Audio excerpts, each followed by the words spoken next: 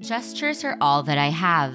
Sometimes they must be grand in nature, says Enzo, a golden retriever from the book that we will be discussing in my last 5-minute episode for Season 2, which is also dedicated to my dog Joaquin, who recently passed away.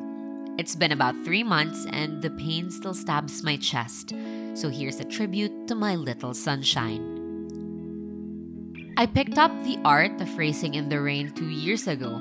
It was sitting on my boyfriend's side table, and knowing books and animals are what I'm crazy about, it was something he urged me to read.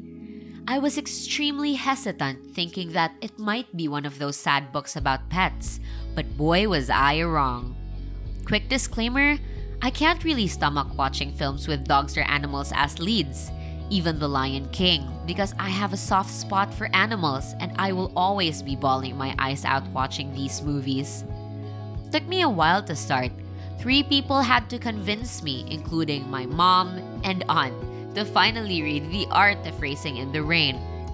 There was enough assurance from everyone that it wasn't going to be sad, and indeed it was such a lovely, quick, light, enjoyable read.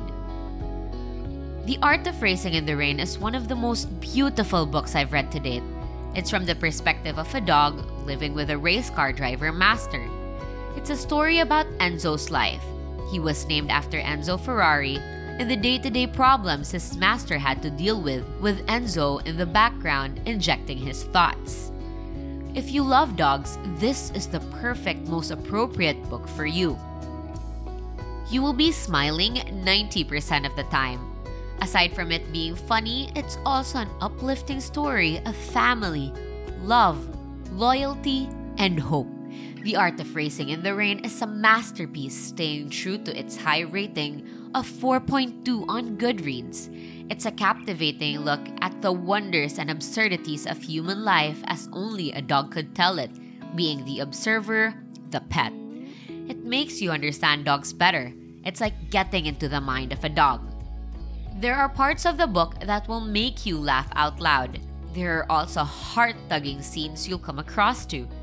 The creative narration of the book, being told in the dog's point of view, is also the reason that makes this novel a gem, and it wouldn't have been as impactful, pure, or fun if it were told in Denny's point of view. And it's also something you don't come across to as often. It has a basic storyline. The narrative of the work has the usual rising action, climax, falling action, resolution. It has a basic structure with likable characters. This read also had the most satisfying ending, a peaceful, happy one at that. Nonetheless, it still had me crying for sentimental reasons. When my dog passed away, going back to this book helped me maneuver through grief I still could not overcome to this date. It was a little nudge of assurance knowing we gave our dog a happy life and he felt safe with us.